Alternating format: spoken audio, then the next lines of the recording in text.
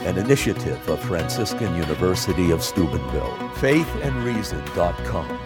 Be transformed by the renewal of your mind.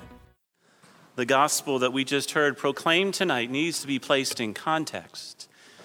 This portion of the gospel from Matthew, this portion, the reading from Matthew's gospel, comes right after the part where Jesus has that discussion with the disciples about who he is and who he is to follow and how he is the Son of God, the Christ who came into the world. And then he goes on to explain to them what it means to be one of his disciples, the cost of discipleship, what it means for us to be followers of Christ, what it means for us to stand at the foot of the cross. Last week, when Pope Francis was in Assisi, he talked about how so many people are afraid to stand at the cross, how people run from the cross, how people avoid the cross at all cost.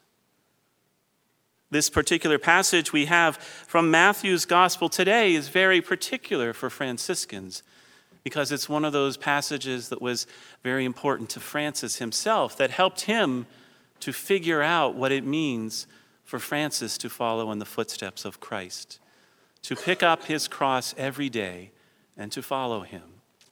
And that's what Pope Francis reminded us of last week, that we too will have crosses to bear in life, that we too will have to make sacrifices in life.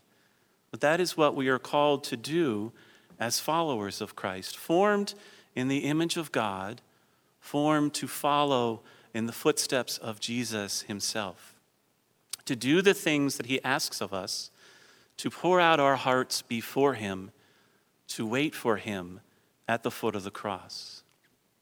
Tonight we're very blessed to be able to spend time with the Lord present on the cross before us, but our Lord present in the blessed sacrament, that we are able to come together to share in his glory. God speaks to us in the silence as we continue to listen to the voice of God speaking to us, helping us to better understand what it means for us to be followers of Christ, what it means for us, for the things that we should give up to be his disciples, what it means for us, the things we need do to be his presence in the world. In that first reading that we had tonight, St. Paul reminds us that the world too runs away from the cross, that the world too tries to avoid those things that might be discomforting for them.